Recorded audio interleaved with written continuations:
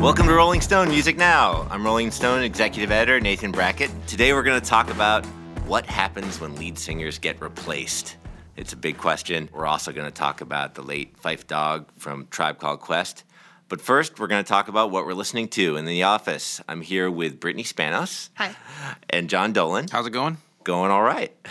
We have kind of a broad mix of stuff today. Yes. Why don't we start with probably the biggest record that we're going to be talking about from Zayn from One Direction.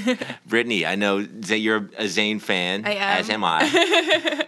I do love Zayn, favorite member of One Direction. And by far. This is a big moment for him. There's a lot riding on this solo record and him separating himself so dramatically from where One Direction was when he left, which is sort of like a Mumford-y folk band, and like now he really wants to be an R&B star, and in the vein of Justin Timberlake and Nick Jonas before him. For sure. It's almost a cliche now that somebody leaves a boy band and they say, oh, this is the Justin Timberlake moment, or they're trying to be Justin Timberlake. Yeah. But he actually seemed like someone who really could kind of pull it off. I mean, and this record, definitely there are echoes of Justin Timberlake in the sense that he left a huge pop band like Justin Timberlake did with NSYNC, and now this is an actual kind of a great like soul record, or what I've heard from it. Yeah, this is definitely a really good reintroduction of him and a good basis or foundation for what's to come.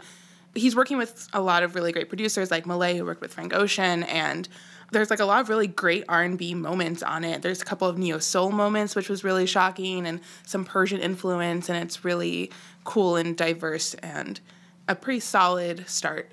What's the song that you're liking the most from? I was really excited that Like I Would and Before were released before the album, and I Would is my favorite, for sure.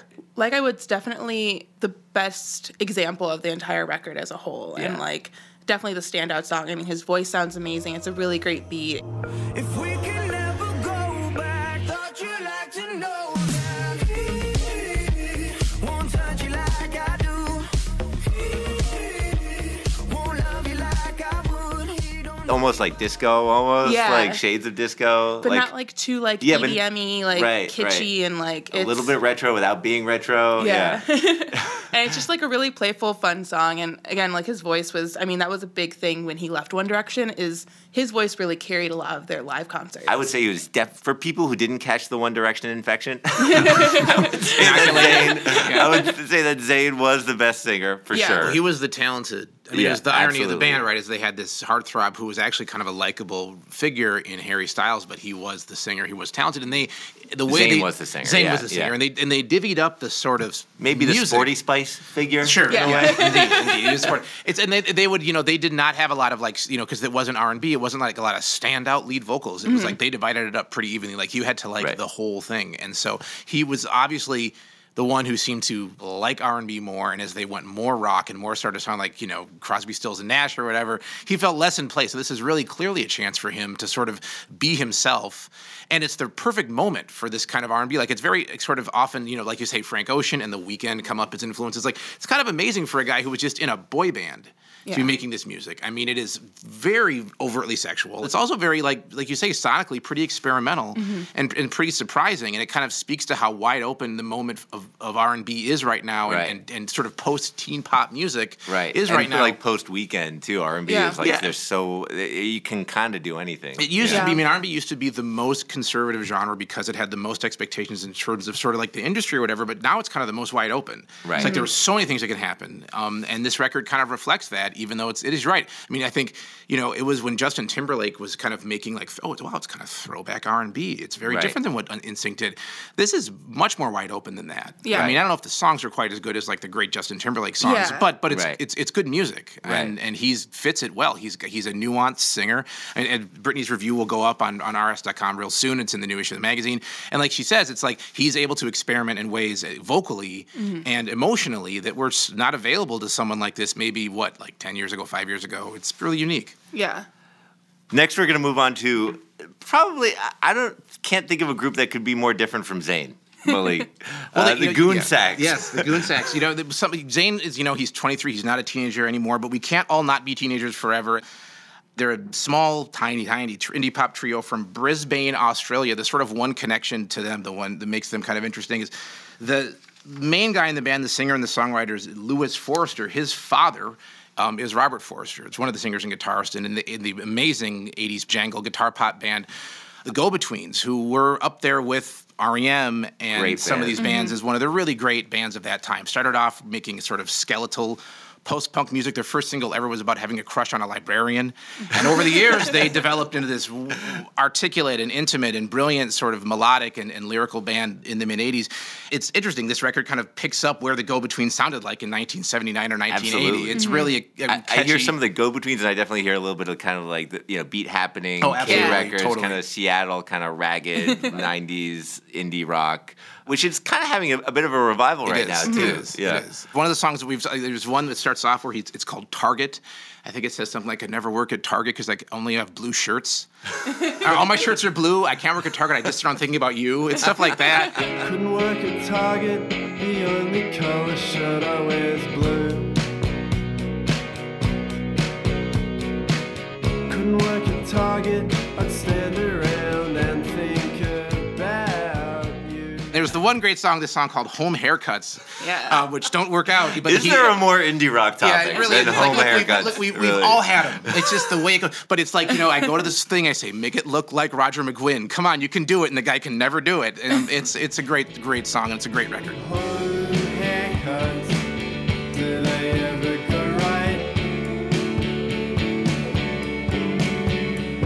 And what are you thinking is all I think about. This is a home haircut of a record that works out right. Yeah. That's exactly true. It's well said. Yeah. Thank you. All right. The last band we're going to talk about are the Last Shadow Puppets, side project of the great Arctic Monkeys singer, Alex Turner. John, this song was one of your picks. It was. It's Alex Turner of the Arctic Monkeys and his side project called the Last Shadow Puppets. The Arctic Monkeys started out about 10 years ago, kind of a hard-driving, hard-hitting guitar band from the UK.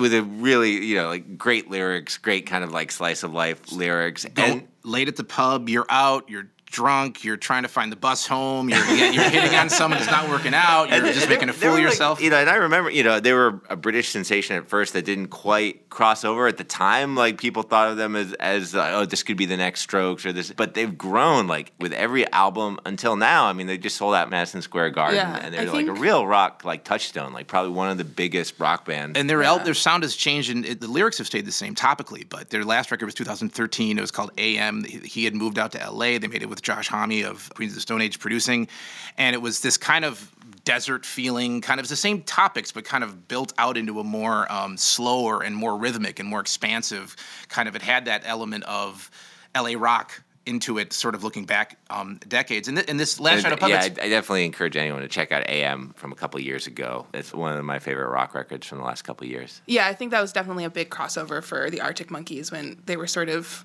becoming a lot bigger and now selling out. For sure, and now they really are. A lot of young fans. It was also kind of an American-sounding record. But anyway, I guess in the space, they got extremely big in England when they first started. And in 2008, he formed this side project called Last Shadow Puppets to do something completely different. They put out a record. Now they put out another record, which is definitely more steeped in this sort of big strings, art pop, kind of California sound, maybe Beck and this is a true side project, like pretty different. Yeah, like it's Scott Walker is a touchdown. Soundtrack music. Yeah, it's a completely different kind of thing, but the same topic. He's still like now the girl's Senorita, but it's still like still sort of the same sort of lyrical themes and sort of the stuff. The music changes, but the Senoritas stay the same. That's exactly true.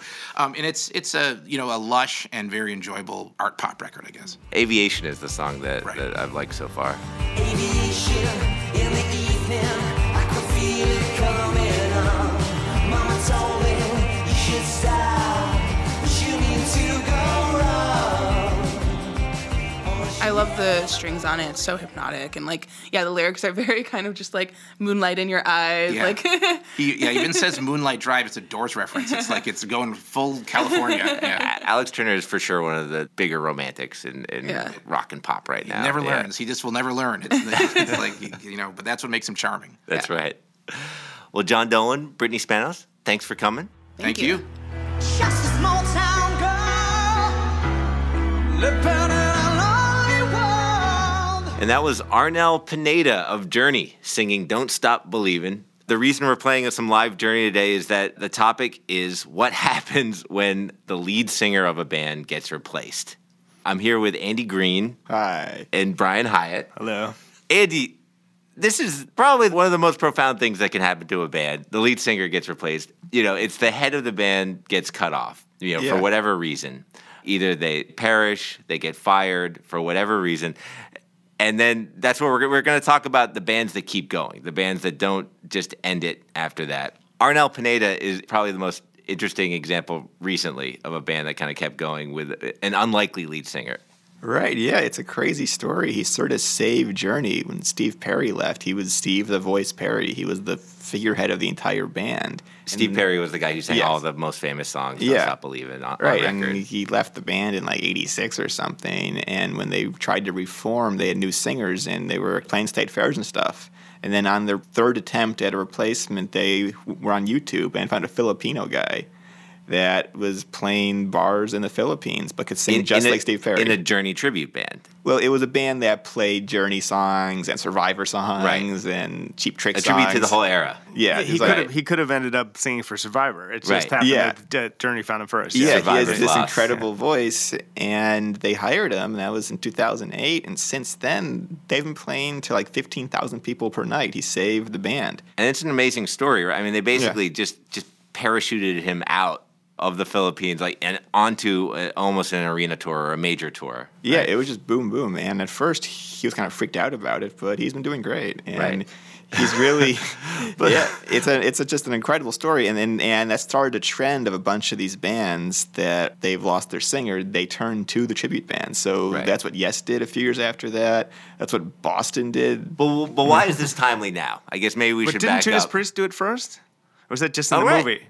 No, in real life they did. Yes. Yeah, I guess that Judas Priest in the 90s, they got Tim Ripper Owens, who was in an Akron band that played a bunch of Judas Priest songs. So not to correct you, but to totally correct you. But that was like 10 years ago, and it didn't work out that well, and Halford came back, and they were playing clubs. Nonetheless, but that was, I think maybe that was the first time we really took notice of like, oh wait, you can do that. You can actually, if you're a band with a legacy, you can hire this guy who really knows your songs or girl. Yeah. Right, and it's obviously so compelling. They made that movie with Mark Wahlberg, Rockstar, based on that story. But the lead singer transplant is this thing. It's like a head transplant. Right. It's like basically insane. You're like, it's like walking around. It's like, oh, my head just got cut off. But like, why die? Why not just slam a new head where that head was? It shouldn't be possible, but sometimes it is. Sometimes it works. Well, why is this timely now? I just want to back up a second. Why are we talking about this? Well, there's a few things. The main one is that AC/DC, who had the most successful like singer transplant of all time, arguably, or at least the top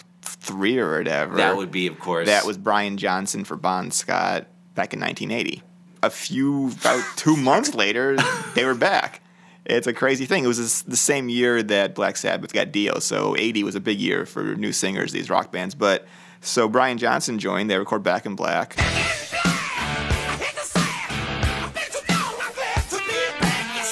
That was 36 years ago, and now he's almost 70. And just to amplify what you said, definitely the most successful singer transplant ever. Van Halen was successful. All right, we'll get to that. Genesis. We can argue about this later. Yeah, okay, there's a lot. All right, so anyway, but to continue your news update. So it's now 36 years later, and Brian is almost 70, and he's virtually deaf, they're saying, and can't finish the tour. Or that's what the band is saying. Yeah, that's what the band is claiming. Clear. Bizarrely, he hasn't said anything. We don't know what's going on. He said nothing. It's very weird, but in a bizarre press release. Is this a Richard Simmons situation? Yeah, what, he's being kidnapped or something? I'm just wondering. Well, they were on tour, and he was doing fine, then all of a sudden, there's this press release, and buried in, like, sentence 35 of this very dry press release is the tour is going to continue, likely with guest singers, and they just present that as a very... Yeah, BT Dubs were getting, like, some other dudes to sing for the band. So it's unclear whether he left or whether he was pushed out, but AC/DC does not have. So this is the second time in their history they've had to get a new singer, and what are they going to do? Who are the guest singers? Well, there are rumors that are very poorly sourced that could easily be wrong. Just to be clear on that Axl Rose has auditioned or has tried out with them and will be one of the guest singers. Axl Rose, who the three of us just talked about last episode, of course, Guns N' Roses coming back. Seems logical enough to me, his time constraints aside. If there's a bunch of AC/DC big name, why wouldn't they reach out to the biggest people? And, sure, plausible to me.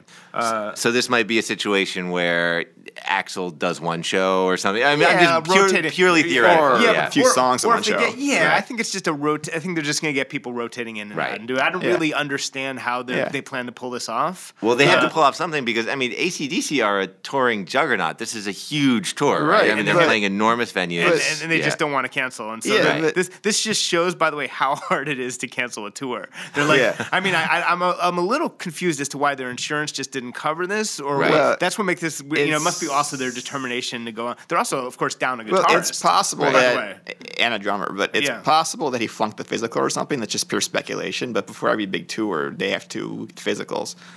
And so they weren't insured for him, maybe. That's so they would lose millions, and the road crew would lose their jobs. It's a lot of people depending on that income. I mean, not to dwell on this, but Neil Peart from Rush told me that basically ever since Keith had to cancel a tour for the Rolling Stones, the insurers have actually been really strict. So I'm not sure they would have gone on the tour without insurance. But anyway, it's hard to say. It's interesting. Keith ruined it for everybody. Keith tends to, But what's nuts with AC/DC is the last time they toured was all 5 members of the Back in Black lineup, and now they're down to 2. Right.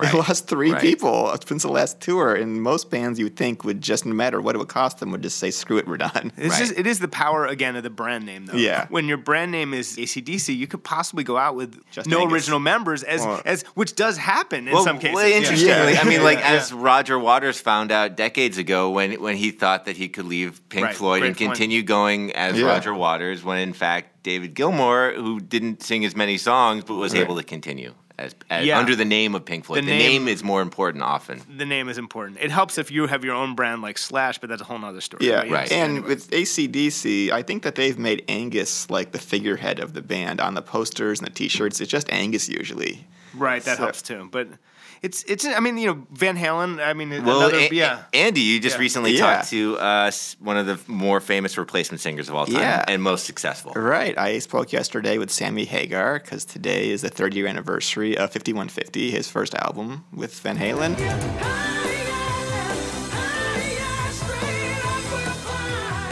It was their biggest album yet. It was their first #1, and it was sort of the ultimate example of how a band with a really iconic and flamboyant frontman can just get a new guy and keep going.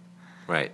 He had some strong opinions about Brian Johnston. Yeah, he was sort of saying that he was pushed out and was kind of angry at the band, which was surprising. But he was also saying that he doesn't really like this trend of these singers that he called karaoke singers.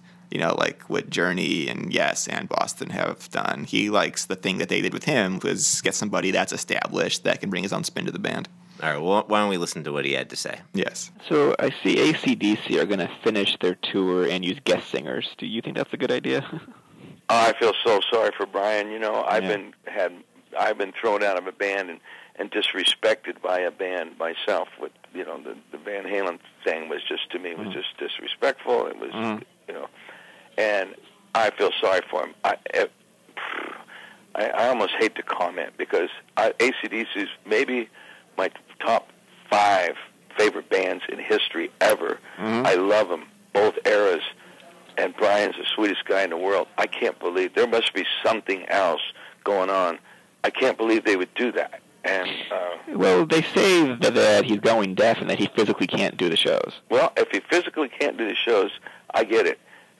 He needs to step up and say that then, so to save face, because it looks so ugly to me right now that I can't stand the thought that guys can do that to somebody. I mean, look what Def Leppard. They're the classic example of what you can do to be cool and to be right and to be honorable and to be, soulful to your fucking bandmates and your family. The guy lost his arm and they waited until he got it together and then they went out. Now that was honorable. Yeah. And, I don't think Rick can do quite as much with one arm as he could with 2, but they're doing just fine. And to me, that's more humane. Yeah. I doubt if they need the money. I doubt if they maybe they could wait. But that's why I said maybe something else is wrong. I don't know. Yeah, they're but being really if Brian quiet. can't do the shows and he's physically unable, he should stand up and say, "I can't do here. I am telling people what to do." But he should stand up and say that. So for a guy like me, who's such a huge fan, so I don't hate those other guys. Yeah. I don't want to hate AC/DC. I love them. Yeah. Yeah, it's sort of interesting. So many bands tour now and have replacement lead singers that they often find in tribute bands. You could look at Journey or Styx or Yes or Boston. Just so many bands tour now with new singers. It's crazy. Well, they do, but they don't do as well as they did. The only one that I think kind of pulled it off the best was Journey, because they were way down when they got that guy. I mean, they weren't where they are now. And then they got that big, wonderful break with Don't Stop Believing on the Sopranos thing and all that. And then it becomes the number one downloaded song of all time or something like that. I mean, that's quite the break. And it put a whole new audience on them that don't even know who Steve Perry was, never saw Steve Perry, and probably don't give a shit about Steve Perry. All right. So that helped Journey out a lot. But that was a rare situation.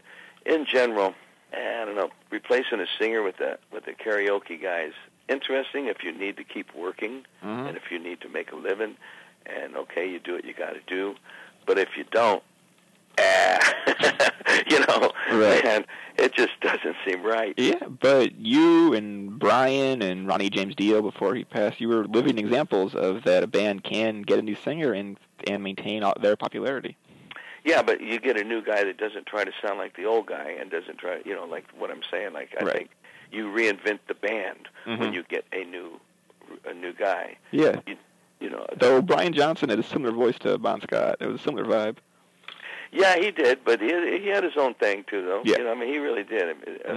Bon had that high kind of, that elfish kind of voice, and Brian had that fucking I'm gonna die every time I sing kind of voice. Right.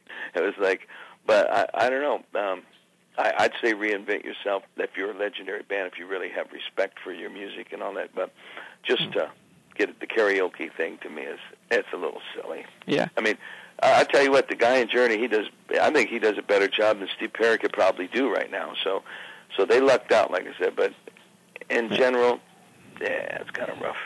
Some people might accuse Sammy Hagar of hypocrisy here, but the fact is that he was the lead singer of this band Montrose, who was actually a huge influence on Van Halen. He was already an established dude, and they immediately began writing new songs and having new hits. Right. He wasn't just out there singing David Lee Roth songs, although he did from time to time. So I think you could probably, I think that's an excellent point, and you could probably broadly, you touched on this, you could broadly divide the two replacement singer situations into two broad categories. Where one, you have someone like Sammy Hagar who has a legacy. You have a singer who has a legacy and maybe brings something interesting and new to a band. And then you have just the full-on kind of more karaoke model, real replacement singer. Then there's Genesis, where they took their unknown drummer and made him the lead singer and hired nobody new and got even bigger. It's the Genesis shuffle. Yes. It's known as. It's the rare move. It's the rarest rock and roll move. It's an extremely rare move. That's the outlier move. Yeah, the outlier move. But are there are any we the other most examples successful of people doing that successfully? Where you just have somebody else in the band become the singer?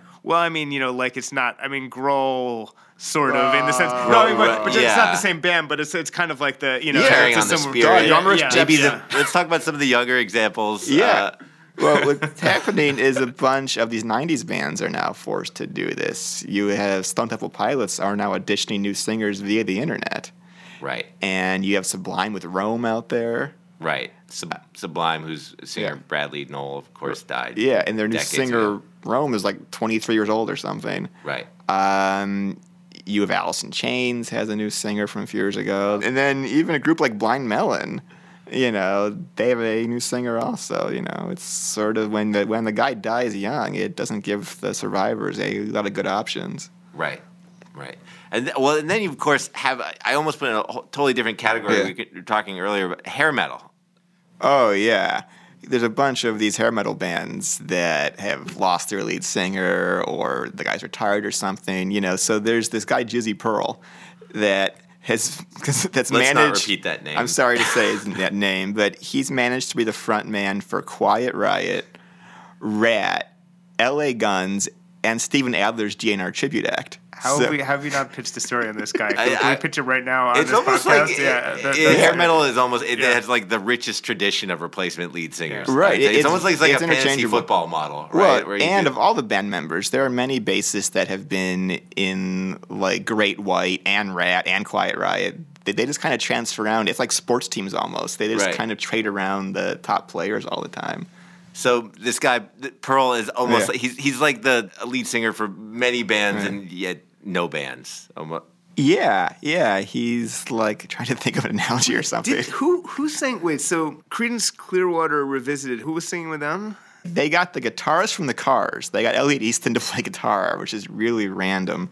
But I don't know who the singer is. He's some guy that sounds like John Fogerty. But the name is a little different. It's Creedence Clearwater Revisited. And didn't Todd Rundgren sing with the Cars? Well, that was the new Cars. He was just actually on the Mark Maron podcast talking about that. That was ill-fated because they got in a bus accident. And Elliot Easton got injured, and the tour ended. It was ill-fated before the bus accident. It was ill-fated for their investment. I don't think their insurers were too good at that point. What's a weird irony of that is I saw the actual Cars when they reunited, and the new Cars were better. The old Cars. I love the Cars, but even they didn't admit they were not a very good live act. And Rundgren brought new energy to it, and it's got no appreciation. But the new Cars, they had something as a live act. He would have been more in the kind of Sammy Hagar model, I guess. He's just don't forget, by the way, Gary Cherone fronting of Van Halen, which people literally forget all the time. But there was actually a Cherone. And it's the strangest thing because you can go on YouTube and see Gary Cherone was the dude from Extreme.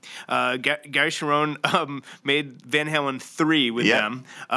Absolutely, I'm sorry, Eddie. Really terrible album. I don't hate it. And you're crazy. And I actually like this song where Eddie sings. That's about homeless people. Yeah, no, I kind of dig it. He's got like a Tom Waits thing going on. That's my best Van Halen song all the time. But anyway, so you can go on YouTube and see Gary Cherone like sing both the Sammy songs and he would sing a bunch of David Lee Roth songs that I think Sammy wouldn't sing.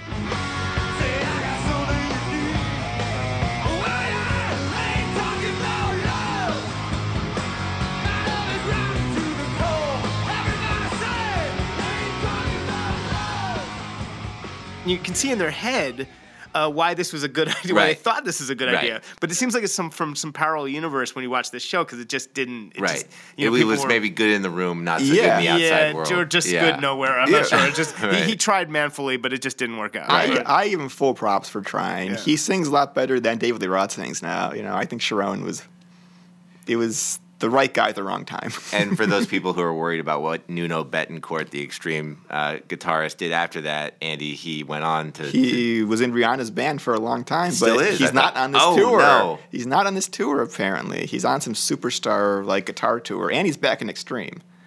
Okay, I'm glad we sorted that out. Yes. I think a bigger and interesting overall point is just sort of like how important is the lead singer to bands, and I think it varies and it depends on the singer, and it's sometimes I think that Eddie Van Halen, for instance, has always struggled with this idea. It's like, man, the band's called Van Halen. I should be able to basically have anyone sing that I want to be singing, and it's like a little bit true in that he was proven right with Hagar, but in the end, it's just such a hard thing. It's especially, and I think that, the Stone Temple Pilots guys is an interesting example because they've had multiple singers. People don't realize this or have forgotten, but they've had at least 2 other bands that are just Stone Temple Pilots with other singers because poor late Scott Weiland was very difficult. And then there was Chester Bennington briefly. Right. Yeah, and then I guess you're right. I mean, the bigger point is, there are lots of Eddie Van Halen fans out there, but unless you are a real guitar head, you can mimic someone's guitar style. You can mimic someone's, tone. You might not get it right, but everybody can recognize a voice. Yeah, everybody knows. Often that's the thing that people respond to. But the flip side of all of this is Santana. Right. That it's just one guy's last name, same as Van Halen. He's probably had 10 different lead singers more, and no one knows or cares. Right. They go to the show, they hear all the songs, and they don't even know or care. I think, Van Halen could do a Supernatural style album. That would be a probably smart thing to do. There's also, of course, the lead singer switch kind of thing when you had Weiland fronting Velvet Revolver and you had Chris Cornell fronting Audio Slave. Like that's another move. A whole new band. They get all tangled up sometimes. It's a fascinating We're going to spend the next episode just coming up with ideas for the Van Halen Supernatural record. That's a good. I think that could be a series. Yeah. Anyway. Okay. Brian Hyatt, Andy Green. I think we might leave it at that. Okay. Thanks for coming in, guys. No problem. Thank you. Can I kick it to my tribe that flows in layers? Right now, Phife is a poem sayer. At times, I'm a studio conveyor. Mr. Dinkins, would you please be my mayor? You'll be doing us a really big favor. And that was Can I Kick It by A Tribe Called Quest, featuring the great Phife Dawg, a.k.a. Malik Taylor, who just passed away last week. I'm here with Rolling Stone news editor Jason Newman to look at some reader mail. We got a lot of reader mail about Phife. Jason wrote the obituary for Phife on RollingStone.com. Thanks for coming, Jason. Thank you for having me. First of all, let's just, I want to look at some of the reader mail. People were just emotionally affected by this loss. I'm just going to read a couple examples of the comments we got on the site. Phife the 5-footer, thanks for being my personal soundtrack through the 90s. My entire time in the military, salute. That's from T-Zone 6. And a reader named Oscar, what a truly sad day this is, not just for hip-hop, but for life in general. For me, Phife Dawg and Q-Tip have been my go-to since the early 90s. Can you talk a little bit about him and his life and his role in Tribe Called Quest? Yeah, absolutely. It was a really, it was a pretty devastating loss, I think, for hip-hop in the sense that Tribe Called Quest is one of the most beloved groups to this day in hip-hop. For people who don't know them, we heartily encourage you to check them out. They're from the late 80s or very tail end of the 80s, post De La Soul, early 90s. Into 98. Into 98. 5 albums, an easy catalog to go through. And their classics were kind of, in the early 90s, Low End Theory, Midnight Marauders. Exactly. I think one of the big things that people really gravitated towards was the counterplay between Phife and Q-Tip. Right. These are two guys who have been friends since literally 2 years old. Right. Phife had a very high-pitched, nasally kind of voice. Q-Tip had a little more of a mellow kind of flow, esoteric lyrics. Right. Phife's voice was hard to describe in a way that it's like it was kind of like scratchy, like really cut through the noise. It was a perfect. You're right. It was a perfect compliment. It was a great compliment. And Chris Lighty really said it best in the documentary they made. Michael Rappaport made. He said that Q-Tip took them on Pluto. And Phife was the one who brought him back down a little to the moon, to a level of human understanding. Right, so the play off, I think people really thought the play off of that was really gravitated towards that. Right, Q-Tip, he called himself or still calls himself the abstract. He they're especially on their first album. There's a lot of kind of like native tongues, De La Soul, hippie hip hop, kind of like absolutely, like Outre, journeys into outer space, people's instinctive travels through the paths of rhythm was the name of it. Exactly. And Phife was like the b-boy. He was the everyman, he was the guy who was talking about being 5 feet, obviously 5-foot assassin. He was the guy talking about being 5 feet and being a diabetic, on records. He wasn't the guy, there was obviously brag rhymes, of course, but he was the guy Not a lot of people were bragging about being diabetic. Right, exactly. He was the guy that I think a lot of people really could relate to and be like, a lot of people felt that he was one of us, right? Like you could be in a room with him and what you saw was sort of what you get. There wasn't any sort of bluster or sort of rap star or rock star bravado. And maybe it also says something about that time in hip hop too. I mean, it was still pretty young and there was like a place for a 5 foot, a little man who did not have model good looks, who was just, but was super relatable. It was not image really driven at all. Like, I talked to Phife, as late as last November, and he was in his mid-40s, and it was the same guy. It was just the same, very genial, very affable. He was extremely well-loved in the industry. Right. Obviously there was a lot of fractiousness within the group, which is a whole other story, but there was a lot of ups and downs with the group. But yeah, he really just had that friendly, affable vibe. And I think, people, when you see the outpouring of this on social media, a lot of people that you wouldn't expect, like Jenny Lewis and Best Coast, among obviously a ton of rappers, were really, we're RIPing him and we're really affected by it. Right. Well, I mean, he had that thing that like a lot of great artists have where you really feel like you know them even if you don't really know them. And it's not like he did a lot of press or anything. And people outside the industry knew that he was affable or anything. And honestly, after 1998, he didn't really record a ton of stuff. He had one album. He had a couple of guest appearances. But I think in those 5 albums, he marked his place so indelibly that even 18 years later, after Tribe's last album, people still are quoting to this day his lyrics. There was that excellent documentary you mentioned, Michael Rappaport. We also encourage everybody to check out the documentary on Tribe Called Quest called Beats, Rhymes, and Life. Beats, Rhymes, and Life, which is excellent. It's about the relationship between Phife and Q-Tip. Right. One other aspect I think of Phife, which is so great, is like just his trajectory. I mean, he really announced himself on that second Tribe Called Quest album. He appeared on the first album, People's Instinctive Travels. But then with Low End Theory, I mean, I remember at the time, and Questlove wrote on Instagram about how everybody who was a hip-hop fan was really like taken aback by how much Phife improved. Specifically, the song that he really announced himself was "Buggin' Out." And we'll play a little bit of "Buggin' Out" right now. That first verse, which is like one of the great like opening lines in hip hop, I think. Yo, microphone check 1 2. What is this? The 5-foot assassin with the roughneck business. I float like gravity. Never had a cavity. Got more rhymes than the one that's got family. No need to sweat our senior. Questlove in the same documentary talks about that yo, the first word he says is yo, and he compares it to when NWA busts through the I Have a Dream, the big poster of I Have a Dream, in the video. And I am. It really is like, it's a total, like, it's one of the best opening shots, the microphone check 1 2, what is this? Yeah. It really just left a mark with so many rappers now who, when they were listening, going, holy shit, what the hell is this? Right. And this is the guy, he was on like maybe 4 songs of People's Instinctive Travels. He was on like one of Tribe Called Quest's biggest hit, Can I Kick It, which we played a little bit earlier, but it was like his rhymes were kind of sing-songy, pretty simple, and then he hated his voice on that. Right. He absolutely hated it. He said, I remember he was telling me the Mr. Dinkins line, especially when he says, "Mr. Dinkins, can you please be my mayor?" Right. And he says in a very like, "Mr. Dinkins," and he was so. He's talking about David Dinkins, who became mayor of New York. He was up for election at that time. And so he said that he hated it, but he was obviously so happy that it left at least a little bit of a mark. But then, when the second album comes out, when Low End comes out, all of a sudden, he's now a permanent member.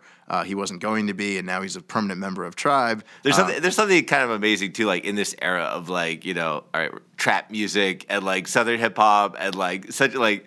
To think back about a rapper saying, "Mr. Dinkins, will you please be my mayor?" It's like it's a pretty non-hip hop line. They were very big. Through the filter of 2016. Obviously, there's a very, very famous line. It's great. Yeah, there's a very famous line where that references Siemens Furniture, and if most hip hop fans know the line, but Siemens Furniture was a very regional New York local thing. I'm sure people in Atlanta had absolutely no idea what that meant, but he was very cool to shout out, Queens and shout out New York. So it was like the end of that, golden, age of New York hip hop, where people just shouted out just local stuff, like Biz Markie talking about the Albee Square Mall in Brooklyn, and that was just what you did. I think that sort of just lent to that sort of that everyman vibe, that it was like kind of one of us that kind of came into it. Q-Tip always felt that, not to borrow a word, he always felt a little abstract. He really did feel a little like distanced, I think, from people. But I feel like, Phife was always that guy that you could relate to, and I think that's why people are taking this loss. He died of diabetes, of complications of diabetes, and I think something people are he taking struggled with, and that's definitely covered in Beats, Rhymes, and Life, the movie. Yeah, and they went on tour, mostly a lot of it to defray the medical costs. Right. He was going through some shit, and he had to pay for the medical costs, so that's they made money on tour. Right. So it was kind of it's a tragic story. Right. Well, it's a sad day, and I would say, but at the same time, I feel like, especially like in the post Kanye West era of hip hop, people are definitely appreciating a lot of that early '90s kind of. We used to call it backpack hip hop. Well, I think I think Kanye now. A lot of people forget that Kanye's idols were Large Professor and Pete Rock and Tribe and Prince Paul. That was the kind of post De La Soul era. Yeah, that was who Kanye loved also. So I'm sure he's affected as well. I'm sure. All right. Well, Jason, thanks for coming on. Sure. No problem. And that's it for Rolling Stone Music Now. If you like what you heard, please leave a review on iTunes or even subscribe.